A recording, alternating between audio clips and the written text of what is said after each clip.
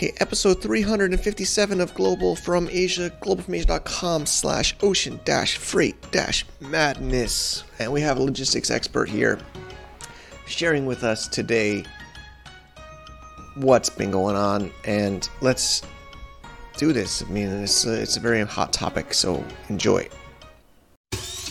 Welcome to the Global from Asia podcast, where the daunting process of running an international business is broken down into straight up actionable advice. And now, your host, Michael Michelini. Episode 357 here shows, plus, the Gladiator, so, almost like really 400 something shows. And this is a topic, we talked about it at the Cross-Border Matchmaker a bit. Nick's been on the show in the past. You can check it out in our show notes. We'll link it up to the previous episode. He did his research in advance, plus he works with people all the time with this. I share some of my own hardships and issues about the ocean freight. It's like, there's been so much craziness with cross-border trade, with trade wars, the Hong Kong unrest, now we're doing this COVID for years. And one of the horrible things is the ocean freight nightmare. And people spending the same as like a nice car for sending a container.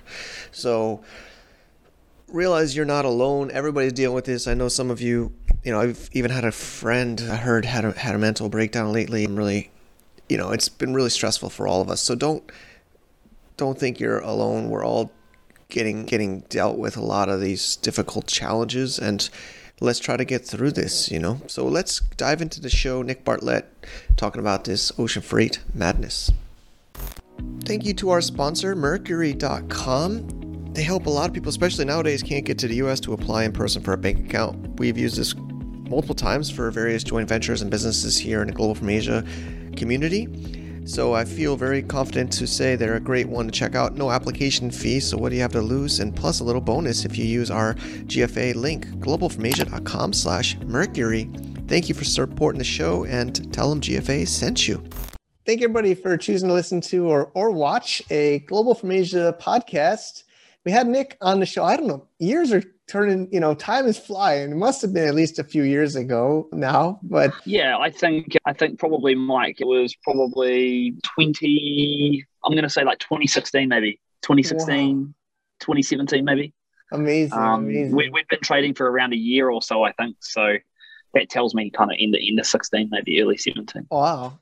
Yeah, time's flying. I mean, we've been doing these podcasts for a long time, and you don't look any younger, and I look about 5 years older. I just got my haircut. These Chinese barbers, sometimes I take a picture. I actually have a photo. I make a blog, mikesblog.com/haircut, and I show him, but he went a little. I said he did. He went too short on the. I think maybe he meant short, but. That's probably when it would help if you just had a bit more Chinese, right? Yeah, I thought I was kind of checked out of China. I mean, I thought fair enough. It's the mafia. I think everyone thought you were free. You were free, and then and now you're back. They're just pulling me back, man. Just flowing you right back. I thought I got out of here, man. I thought I served my time, man. But anyway, so it's always a pleasure. Your time will come again. It'll come again. Don't worry. It'll come. We'll see. Yeah, I mean, we're having a good. Almost felt like we should have been recording the last 5 or so minutes, but we'll have a great conversation today. So, Nick Bartlett, you're a logistics guy, I go-to person. We go to a lot, and you had a great. The first episode you were on was really insightful. Got great feedback on that, and this one a little bit more timely with COVID, but we're just getting into almost Q3. There's obviously still Christmas. Hopefully we're going to have a good Q4 for e-com and, retail. Mm-hmm. So obviously everybody's starting to get these containers out, and I don't know. I mean, it's like the rates are insane. So I'm sure listeners are curious of any kind of insights. I even have some of my own issues I can personally ask you, but yeah, I mean, do you want to give a quick background about yourself before we dive into the Yeah, sure. So my name's Nick Bartlett. I'm the director of CBRP Logistics. We're a Hong Kong-based logistics 4PL operator throughout Asia, and sort of focusing on customers, that are traditionally kind of based in the West with production in the East, and then sort of selling back to the West. our focus or our operations kind of go right across B2B and B2C operations for logistics. So we work with a range of kind of traditional B2B customers, guys that work on ocean freight, traditional 3PL and sort of selling into big sort of big box retailers, right through to sort of supporting more general sort of brands and on the sort of e-commerce logistics side. So we've been trading out of Hong Kong since 2015 and sort of grown our team, and we're now sort of operating right across Asia Pacific from an operational perspective, and we're moving goods all around the world, which is pretty good fun. But COVID's definitely presented lots of challenges for us as a business, and certainly given us lots of pretty fast learnings in a pretty unprecedented time. So hopefully there'll be a few things I can share that will give some insight, and also just maybe might make everyone feel a little bit better too. So, certainly not alone. This is certainly a pretty scary time in the context of the damage it's having on business, and actually if you look right down to the level it's having right on the consumer, and we're all going to feel that in the times to come. Agreed, totally. Yeah, just to reiterate what you said, I mean, I've tried to say this in some other episodes, especially during the COVID, is we're not alone. I mean, everybody's getting sticker shocked with rate increases, it was, everyone. Even the biggest of the players in the market are coming to anyone and everyone to try and put a solution to this problem. So we're seeing it right throughout the sort of supply chain and right throughout the customer size as well. It's unbelievable. So where to start? Basically, maybe it is when did this start? I mean, I remember when it was the height of it, in my, the scary height for me at least was mid-March, like Friday the 13th, March 2020. Yeah. And that's when I felt like the world really started to shut down. And that was when Amazon closed around, I think it was that exact day, their warehouse started closed down, receiving non-essential. That scared a ton of us. We had, at that time, Amazon business I was with had containers getting, loaded up in China at that time. And we were like, where are we going to send this container now? I think if you look kind of back to the sort of timeline of events, you'd probably say that, everyone thought initially this was just a China problem, right? Everyone kind of thought, hey, this is just a thing that's lingering around in South China, and I'm sure it'll disappear and someone will get on top of it. And the world kind of proceeded to be normal. And then if you kind of fast forward, obviously it did escalate very quickly to that kind of around that March time where it started to escalate into foreign markets. If you look at what happened to logistics, it was a bit of a delayed effect because you obviously had, normal production going on, production cycle shipping kind of all happening. Then it sort of got to kind of February, March, April, May onwards, and then you started to slowly start seeing the impact, right? And I think if you tear it all back and you think, okay, what's actually happened?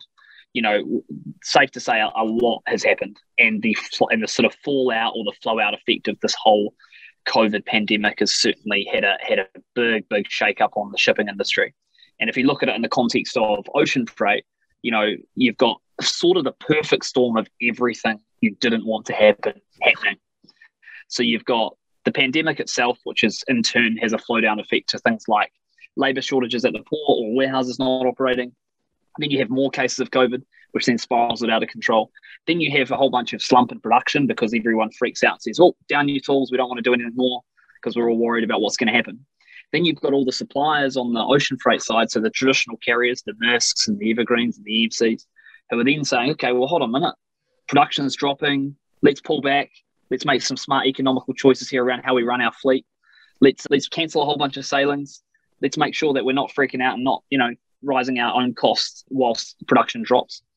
And then you sort of fast forward another kind of 6-7 months and the opposite starts happening. So you start seeing a huge surge in production resources. Everyone slowly starts to go back to factories and working.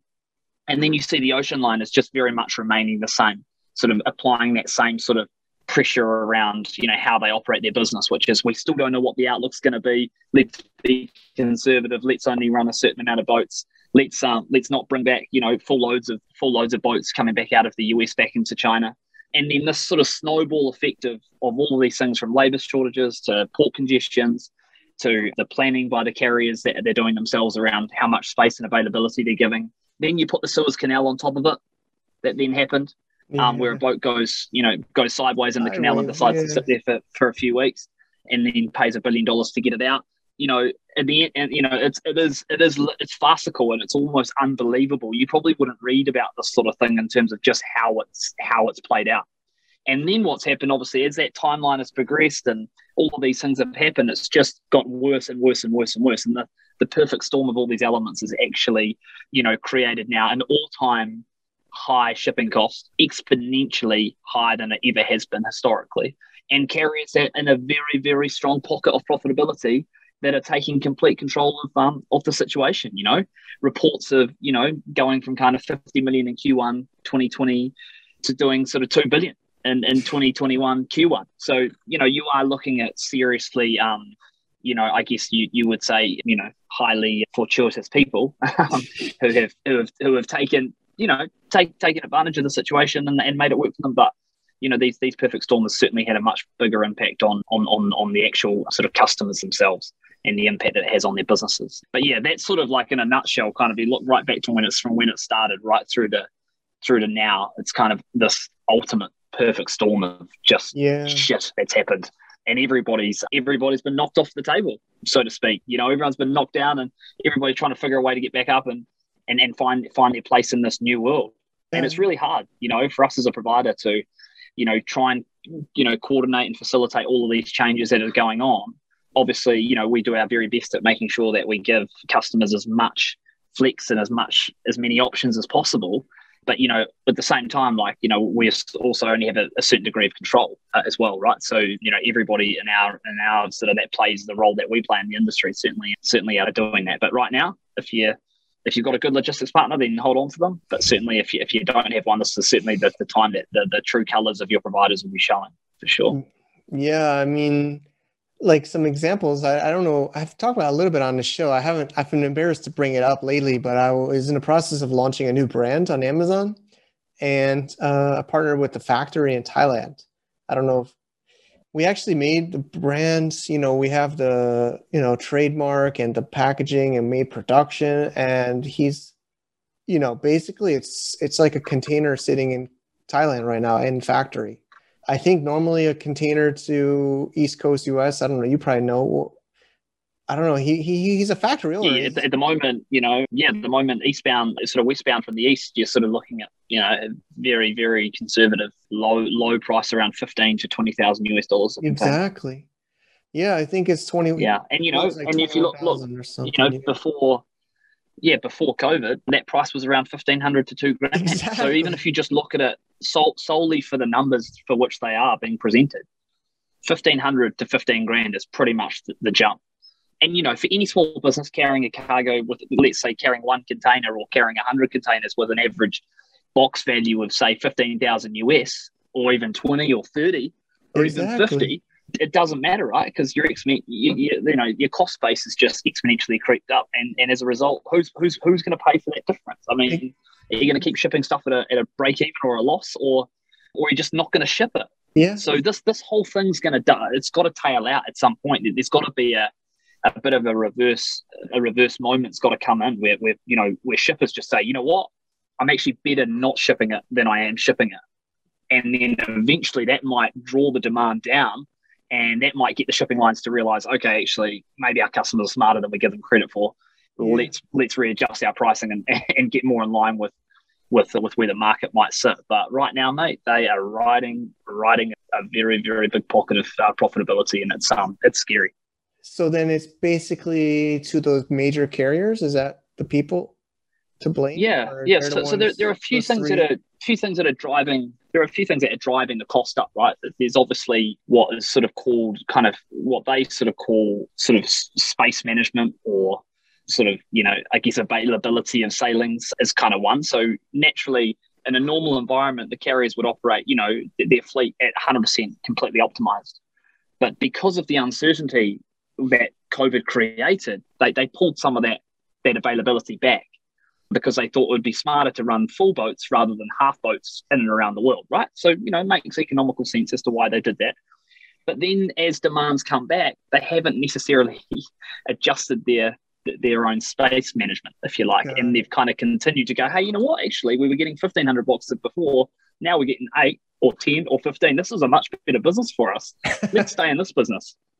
Let's not go back to the old business. So look, I get it, right? I get it. And, you have to remember that for a very, very long period of time, these carriers, the big boys, they have run very lean margin businesses. So I get it, right? This is their opportunity to cash in. But the scary thing is it's completely unregulated, right? So you don't have anyone regulating what the shipping lines can do. And you've only got really, half a dozen carriers in the world. So, it's almost monopolistic in the sense that they operate in alliances. It's a bit like the airlines, how they kind of code share with each other, and they sort of all agree kind of behind closed doors, kind of what sort of how it might play out. So that is one thing that's seriously driving the price up. And that's obviously created this, huge spike in demand, but then obviously a limited amount of sailing space that you can get. Then the second big issue is that there's a real shortage of containers coming back into Asia. Yeah. And so, you can get a booking and it's all good. To give context to this, before COVID, you could place a booking within about 10 to 14 days and get a sailing within that period out of China, to kind of give you context.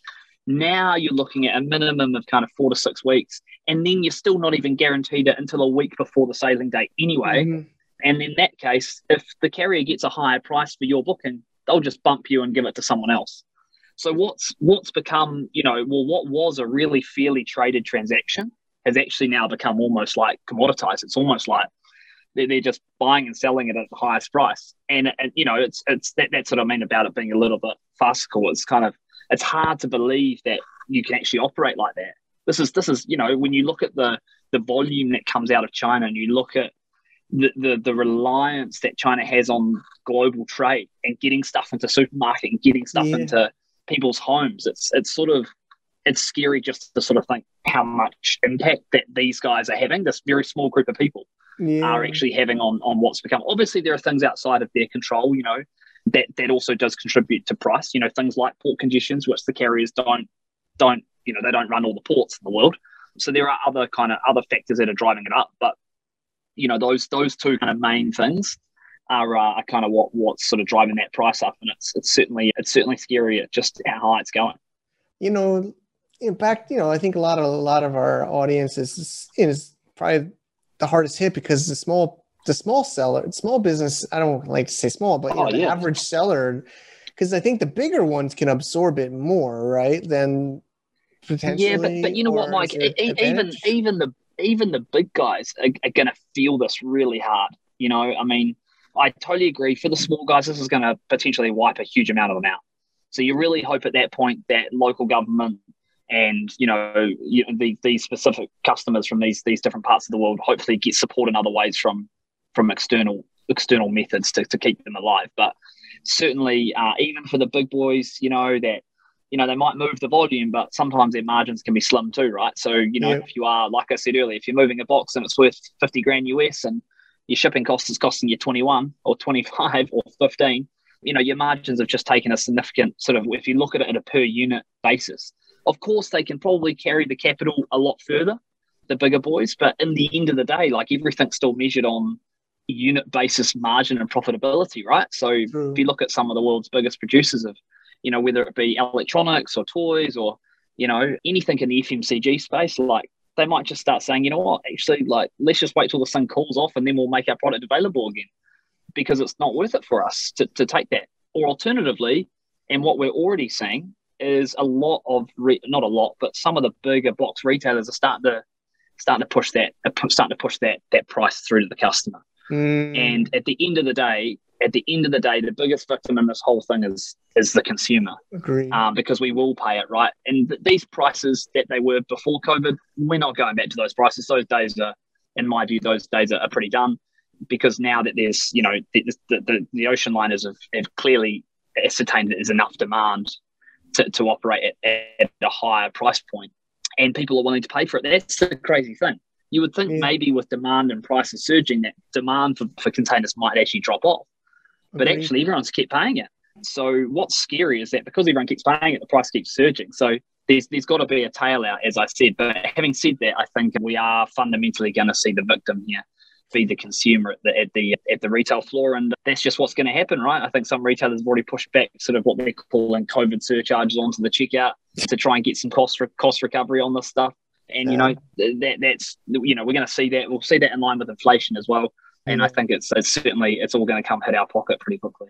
I agree. And then, but back to the big boys. This is a really big boy, but I don't want to say the wrong company, but I think it's Home Depot. I might be wrong. They made their own I don't want to say the term might be wrong, but their own ships or their own boats or their own charter, something. I heard chartered their own boats. Yeah. So I don't know if obviously they're like the big boys, but yeah. So look, I think the scary thing to the ocean freight market is there are very limited alternatives, right? So if you look at, hey, what are my alternatives if I don't put it on a boat? Yeah. There are none, unless you're a big boy and you can go afford to charter a plane, for example, which is what a lot of guys did, particularly last year in the PPE market. Yeah. Or alternatively, you go and charter a vessel. Now, some of the guys have chartered vessels and they're running, hundreds and hundreds of containers on these boats themselves. But jeepers, mate, that's even if you're a billion-dollar empire, multi-billion-dollar empire, that's still a very big risk to be taking to charter your own vessel, right? Just the insurance liability on it alone, let alone if there's an event or something bad happens or anything like that. So I don't think a lot of these bigger boys would actually have a lot of appetite to go and charter a vessel, but certainly those that have got the leverage and the volume and can fill the boat, then maybe that does make a lot more commercial sense. But certainly, I imagine at an executive roundtable that wouldn't be an option that many people would be keen to do, but they might have been forced into it. So I definitely know that the charter market has definitely seen a huge spike in the charter market for sure in ocean freight, but only very few can really entertain that as an option. There's been a few charters come out of South China where one central party has taken the charter and then has sort of downwardly sold space on the boat. And we are seeing a bit of that. But again, that's such limited supply, right? In the grand scheme of things, right, one boat, 2,500 containers, like it's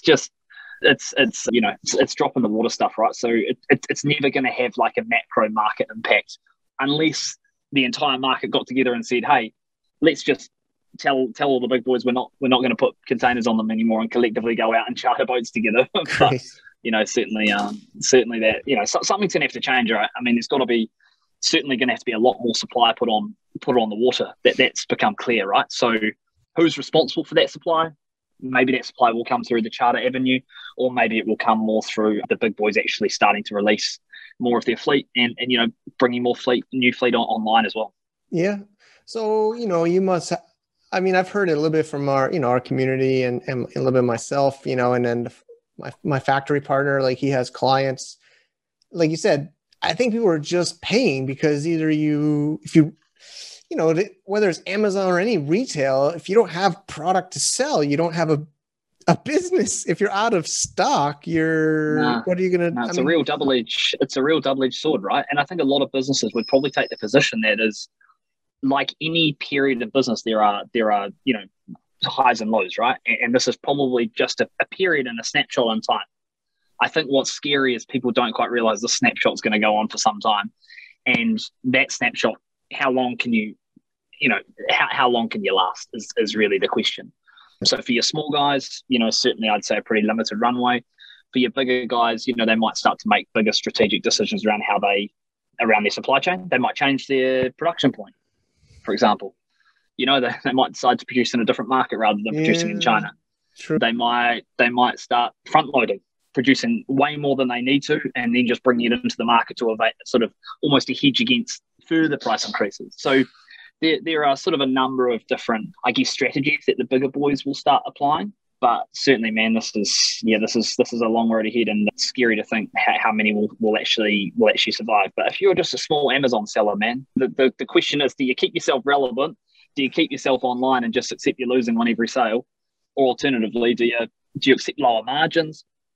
Or do you just say, you know what, we're going to ride it out for as long as we can?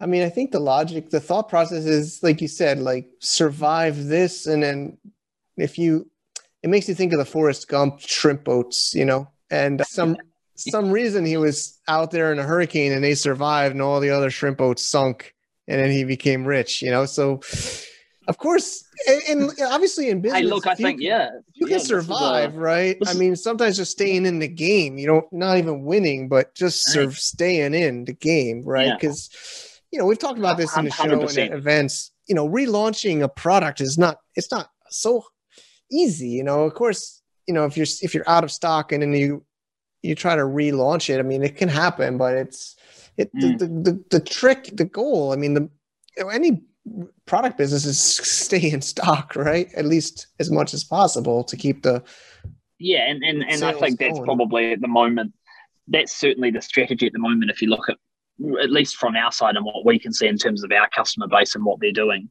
that they are just choosing that, right? Choosing to stay on shelf, choosing to be, to not lose momentum. Also, I guess you also have to look at it on the other side of this as well, right? Like, whilst there's huge supply chain disruptions and rising prices, the great thing is there's demand, and so you kind of can't forget, just on one side of the equation you have some trouble, you've actually got on the other side of the equation you've actually got some real benefit as well, right? So I think like just taking a balanced view is obviously what a lot of businesses are trying to do, but hey, look, the world's in a pretty good shape given the context around demand, so for sort of products and consumer products. So I think we should kind of count our blessings in some senses that, everyone could be sitting at home, not doing anything, not spending any money. But in actual fact, we've got, e-commerce pretty much fast forwarded 3 years, 3 to 5 years, and shipping costs have increased, sure. But hey, consumers still want it, still get it to them, stay relevant. And I reckon you're right, Mike. You come out at the end of this, you could be the last man standing on the shrimp boat, Yeah. I mean, with because plenty of businesses are going to fall by the wayside, right? So, you got to, I think, a lot of businesses are probably staying pretty close to that and figuring out, hey, what's this going to look like if in our category, like where are we going to come out on this? We might come out, it might be third at the moment. We might come out first in 18 months or in 2 years. So yeah, hang in there, hang tight. Yeah. I mean, the other side, I don't want to sound, negative, but I mean, I have talked about it. I mean, I'm starting to help, just more and more aggregators, these roll-up funds. And it makes you think like bigger is better scale, right? I mean, even before COVID, if you ship more, especially LCL to FCL, right? Like if you fill a whole container, it's usually better economics than sharing. So, I've been noticing more sellers willing or interested to maybe take a number now, right? Get out while they can or while it's good. Or, I mean, it's overheating. Everybody, there's huge competition to buy out these sellers and get these brands. So that's another side of the story too. There's these a lot. Yeah, absolutely right. I mean, timing is everything, right? So if you've built a great business and there's demand for it now through an aggregator, whether it be you mean kind of someone like an FBA like aggregator, right? Someone going around purchasing up a whole bunch of So like that's a big shift in the market, right? So there's some big private equity backed companies that are coming in, right, and doing some pretty big things, and actually ironically probably giving Amazon a bit of a run for their money in some senses. It's true. And then of course they're dealing with like antitrust, or a lot of the US is pushing, Europe I think too is pushing Amazon to be a little bit too predatory, with their tactics, So that's another side of that. But yeah, I think we're getting towards the end of this discussion. I mean, is there light at the end of the tunnel? You're saying, I mean, I don't know. I was told or heard maybe after the Christmas rush, maybe after Q3, early Q4. Yeah. That's what I've been hearing from a few people. Yeah, I think from our perspective, and look, certainly like we're lucky we get to talk to lots and lots of people in the industry, and we get to talk to a wide range of our partners and freight forwarders and carriers directly, and that's always kind of get good insight from them. I think at least from how we see it, I think 2021 is going to be much the same. I think we're going to get through. We might start seeing a little bit of pressure alleviating on the container shortage at the back end of Q3. So I think we might see a little bit of a better situation there. But in terms of where those price points sit, I think we're probably going to see most of that going into the rest of the year. Obviously, we're also coming into peak season, so I'd expect more surcharges to be lumped in. Certainly, don't expect all your Christmas presents ready on Christmas Day. Some might be a little bit late. That'd be the other little caveat I'd give to lots of mums and dads out there is, plan early, get your gifts sorted early. Walmart might run out of your favorite toy or something like that. So you might need to just kind of be thinking a little bit further ahead, just given the major shortages and delay of getting product into these markets. And then look, in terms of next year, I do think probably we'll see a bit of a reduction next year in 2022, and then hopefully, sort of see what happens after that. But I certainly feel like we're sort of at or near the peak at the moment. That's at least my feeling. And then, I think hopefully it'll ease off a little bit coming into Q1 2022 when demand's a little bit lower.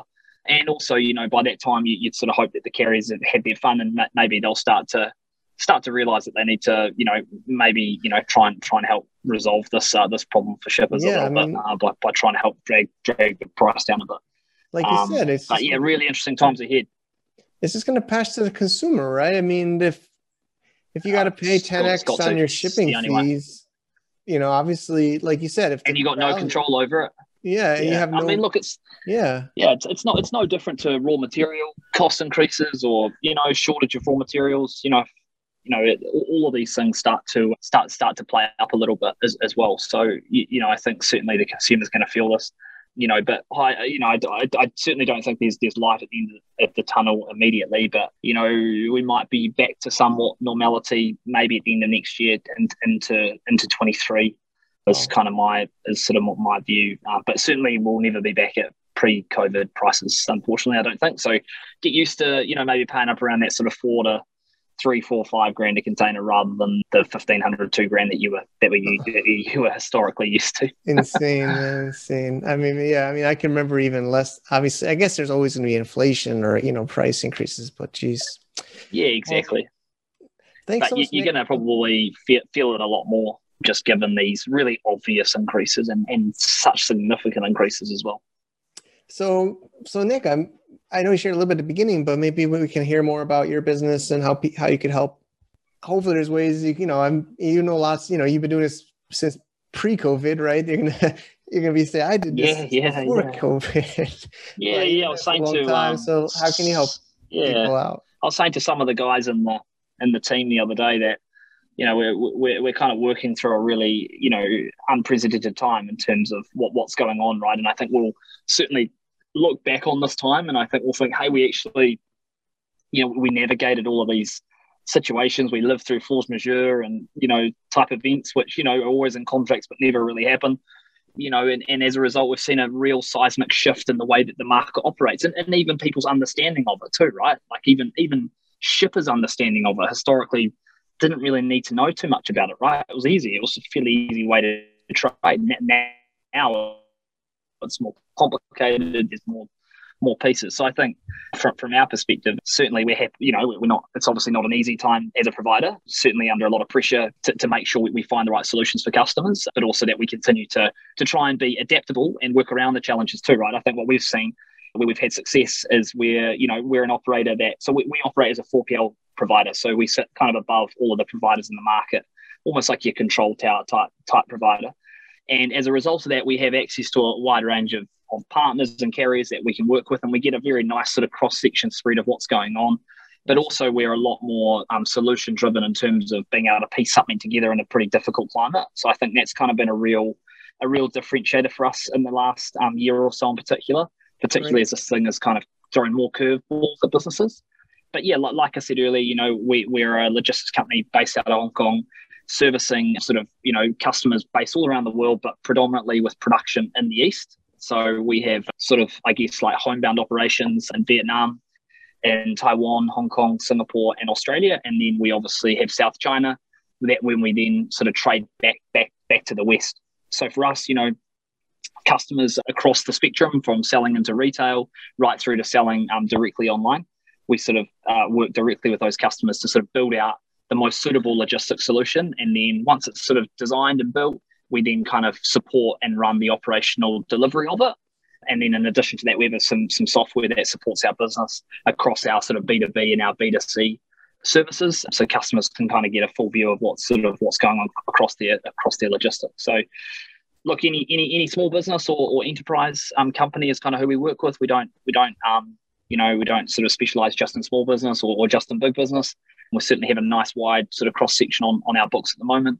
And we're really nimble, we're small and relatively small, and we're adaptable, and I think that's certainly a key feature of our service. So if you're keen to reach out for a coffee or a Zoom call or whatever, or a WeChat, whatever you fancy, we can do it. And hopefully you found today a little bit insightful in terms of the realities of the ocean freight market in 2021. Yeah, thanks, Nick, for your candidness. And yeah, that's, I think the people you work with, you're always very, it's straight up and helpful and tell us how it is, which I think people appreciate. So what's the best place people could find out more or reach out? Sure. So you can visit us at www.cviplogistics.com. Okay. Alternatively, you can find me on LinkedIn at Nick Bartlett. That's Bartlett. Or you can get me on WeChat at nbartlett1. Okay, perfect. That's great. Awesome. A lot of ways. Thanks so much, Nick. And cool, I hope to see you in real life one day. Yeah. I mean, all of us, right? We're all going crazy here. It's gonna be weird when I start seeing my colleagues up in China again. But it'll be nice to get back on the train and get back on the plane down to Vietnam and Australia and into the UK and the US. I mean, it's been hard for our all of our community. We're all travelers. That's by definition. All nomads, right? The nomad lifestyle is all of become a bit redundant because everyone's become a nomad. Everyone just works from home. All right, effectively, right? Yeah, cool, man. Thanks a lot for your time, Mike, and it's always a pleasure supporting GFA as well. Well done. Thank you, everybody, for listening. It's just me on audio now. I prefer audio to chat a little bit, but like I said during the show, I've also been negatively affected, trying to launch a new brand with a Thailand factory. I think I might have mentioned this in some of our community shows, our masterminds. But yeah, I mean, it's like over a value of $20,000, which is a nice car, right? You could buy a car for that, So down payment maybe for houses and things like that. This is not small money here, and that's one container. Like Nick says, what's the value of the goods in the container? If this is, I just think the consumer is going to pay, right? I mean, we as sellers or business owners might be able to absorb it for a little while, but if it keeps going, it's got to get passed on to the buyer, the end buyer, the people in their home, trying to buy this product off Amazon or off their website or in a store or wherever. It's happening to everybody. So I don't know I'd love to hear what you've been doing and how you've been dealing with it. We have to survive. We have to continue to do business. Product-based business means you have to have product. If you run out of product, as back orders, out of stock, listings, losing their, ranking and velocity and etc. I think we're going to have to figure out a way, and I think probably the way is increased price. Some people I've talked to have increased price considerably. Again, it really depends on the value of your product. How much is the total value of that container? What is your, margin? How much profit are you making on this even before COVID, before these shipping fees? And hopefully you can I think you're just going to have to move your prices more, right? And maybe your competitors will not do that, and maybe they'll lose money, go out of business, or go out of stock. Especially with Christmas coming, I know it's a very stressful time for all of us. And let's try to stay positive. That's what we try to do at the community here at GFA, and especially our membership at GFA VIP. We have these masterminds, and we try our best to, get through these tough times together, because that's the best way is knowing you're not alone.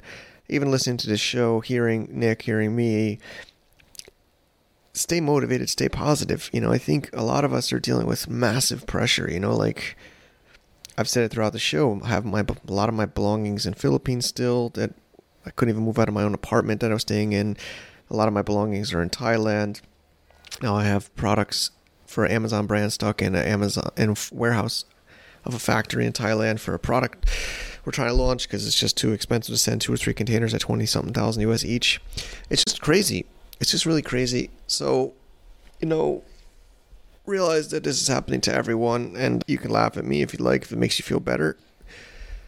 Maybe that'll be worth it, you know? I mean, I don't mind laugh at me or laugh, you know.